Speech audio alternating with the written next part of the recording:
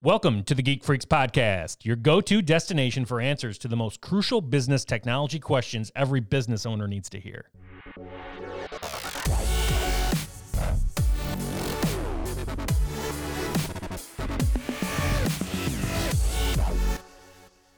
Hello and welcome. I'm Ron Harris, and today we're going to talk about, another security-related topic is phishing.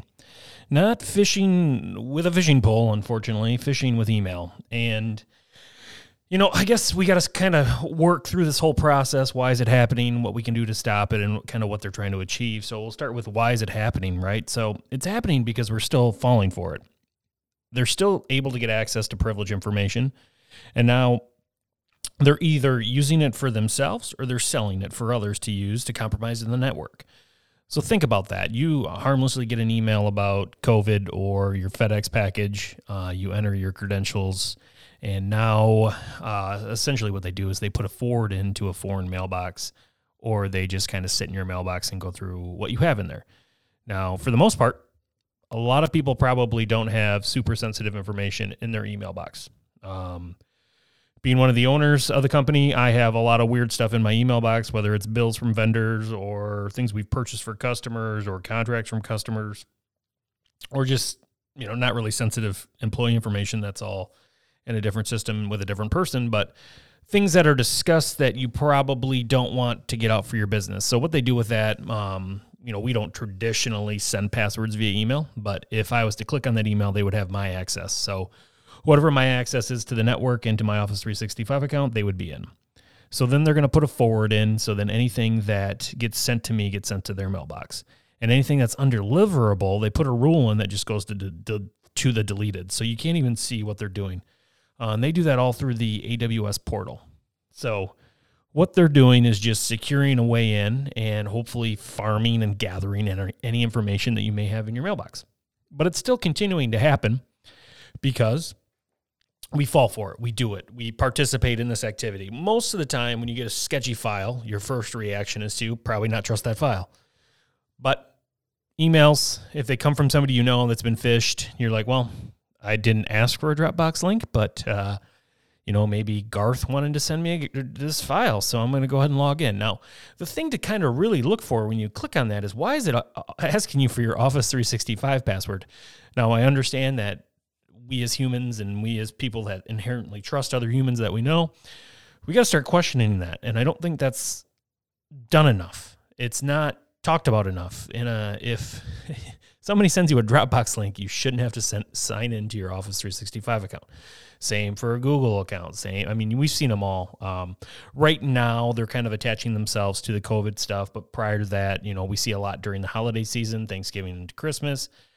Even the new year, tax return time, we get a lot of, hey, you need to update this employee's 1099 or whatever the case is, W-2 information. And those come in, and a majority of them get blocked, right? A majority of them do not get through. So here at Omega, we use a couple different spam filtering and security practices. So to keep it very generic, a lot of the Office 365 built-in policies will stop some of those, not all of them, because you may have a sender marked as a trusted sender. So those emails will get in. So what can you do from the standpoint of these emails are coming in? Number one, work with a provider. So whether it's Omega or another MSP or even an email host, work with them to understand what policies are set up, right? So that you cannot send internal emails with the name of Ron Harris from a separate outside account asking an internal account. So if you look at an email address, it will say Ron Harris is the sender name, but that email address is wooden table 5@yahoo.com, right? It has nothing to do with me, but that's where people fall for it, and that's what they fail to look at. So make sure you're checking out the email headers. Make sure they're from that email address that you're supposedly being seen or being shown. The other thing to think about when you're getting these is, what is it actually asking you to do? So again, to go back to the Dropbox situation, if you're receiving an email that says Ron wants to share a file with you, and it's got the Google logo there and all that other stuff, but then you click on it and ask for your Office 365 login information, something's probably off. Now here, what we do is we brand all of our customers' portals. So you're going to be shown a website that looks pretty damn close to the Office 365 portal, but it's not going to be perfect. It's not going to have the same calls. It's not going to have any of that, the particular back-end framework that I would not expect anybody to dive into to look at, but it just won't be there. So you can, if you have your portal branded by your partner, your CSP, your MSP, whatever the case is, when you log in, you should see your logo. You should see your custom background. You should see your colors. It should mimic what you expect when you go to the portal at any other time. Now, if that's not the case, that's also something for your mind and your eyes to say, well, something doesn't seem right here. I probably shouldn't log in. Now, the other thing to look at is just the email itself. They always have the weirdest greetings, salutation, something that I would never send. My staff will get an email that will be like, salutations, Mark. And never in a million years would I send an email that started that way. So there's just things, misspellings. Typically, when they're asking for gift cards, it's always a sense of urgency. Like, hey, I need you to do this task for me. I have an important meeting, so on and so forth. Now, most of the time, that's going to come from like a CEO or a CFO, somebody on the executive end of the building there. So that's just a matter of reaching out and saying, hey, Ron, did you mean to send me out to buy 10 Apple iTunes gift cards? And I'm going to say no, right? Because there's not really a reason that we would need to do that. But unfortunately, there's something in us as humans that is just like, yes, I have to do that. That's a task. I'm going to go do that. I need to please this person. So that's what they prey on. They prey on that immediacy, that like, hey, this needs to happen right now, and it's from my boss, so I need to do it right now. And that's a weak point that we can't control, but that's also something that we can coach for. So by coaching, I mean teaching people to look for the proper things, looking at the email header, making sure it's coming from who you think it should be coming from. Look for those checkpoints. Why is it having me log into a portal? Why in the world would my boss be saying salutations, Ron, or hope the day finds you doing well, and it's all misspelled? And, even though the urgency's there and they may create, I've seen some of them where they're swearing, they're very upset about not getting their gift cards, and you would just know that would not be something that would upset someone. I don't think a CEO of a Fortune 1000 company would say, hey, I'm really mad I haven't got my gift cards yet. So that's a lot of stuff to take and put in your mind and kind of remember. Now there's there's nothing we can do to be 100% foolproof in this avenue, right? In this way in. We can block senders. They're going to change what we're blocking. They're going to get more savvy with their login pages. They're going to use certain things that they know we're going to click on that we expect. We've seen a lot of SharePoint and OneDrive things, emails come in that are now being looked at as phishing attempts because they know a majority of people are using Microsoft products. And you can see that just based on your MX public information, MX records in your DNS. So how do you combat that other than education? Having that conversation, reaching out to whoever you think should be sending this email. We use a product called KnowBe4. There's lots of other products now that will do these phishing simulations. And essentially what we do once a month to once a quarter, depending on the industry, is we send out fake phishing attempts. And they're really, really good.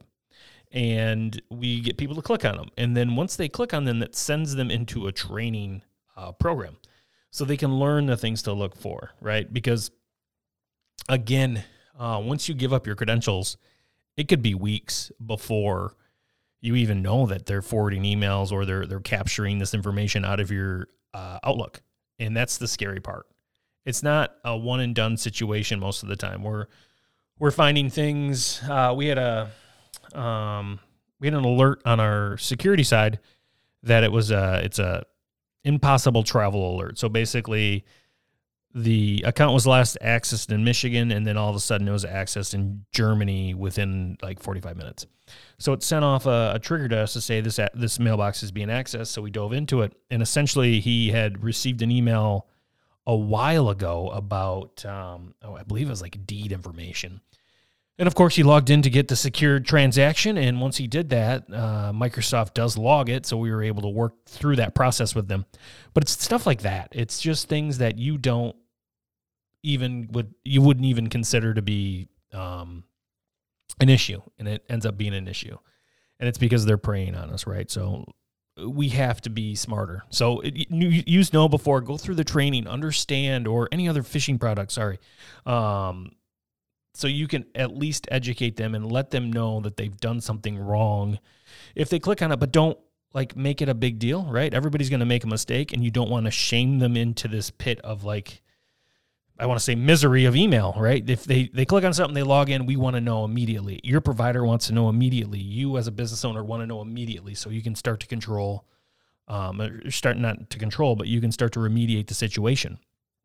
Because if they don't, it could be weeks. It could literally be weeks of them just basically farming out emails to this unknown email box that you have no control over, and there's nothing we can do. There's a lot of anonymous email providers that people can create email boxes on that catch stuff, and they can log in and they set a secure password, and you email the provider and say, hey, I need to know who this box belongs to, but since there's no sign up, they can't tell you.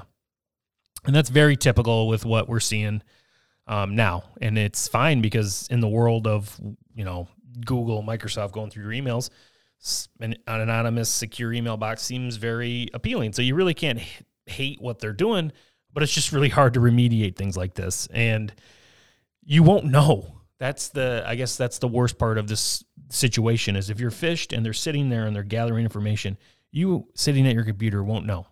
You just won't know. They put rules in your Outlook, so those undeliverables or, hey, the mailbox is full, because eventually these phishing mailboxes get full and it starts to send you emails. And you'll say, whoa, what the heck is this? But they put rules in there just to move that to deleted items. Or to take the send emails that they're sending to phish your contacts, they'll delete those right away too. So it's very hard to catch if you don't catch it in the front end or have a security. So we use a program here that will monitor all our Office 365 activities and logs for our customers. And that's how we know the impossible travel and these logins. And hey, just the other day, our marketing email box was being accessed in Utah. So I got an alert. So I checked it out, and it was AWS, and we building up our client portal and working on that stuff, and that's all into AWS. So it was fine, but it was smart enough to alert us.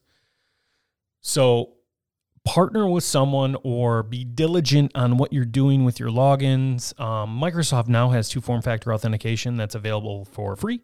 It's part of the package that you get when you get an email account. Sign up for that. That is probably the biggest stopper you're going to have for unauthorized logins. They cannot access your email box or any email box without that, I think it's 6-digit PIN code that's randomly generated on your phone.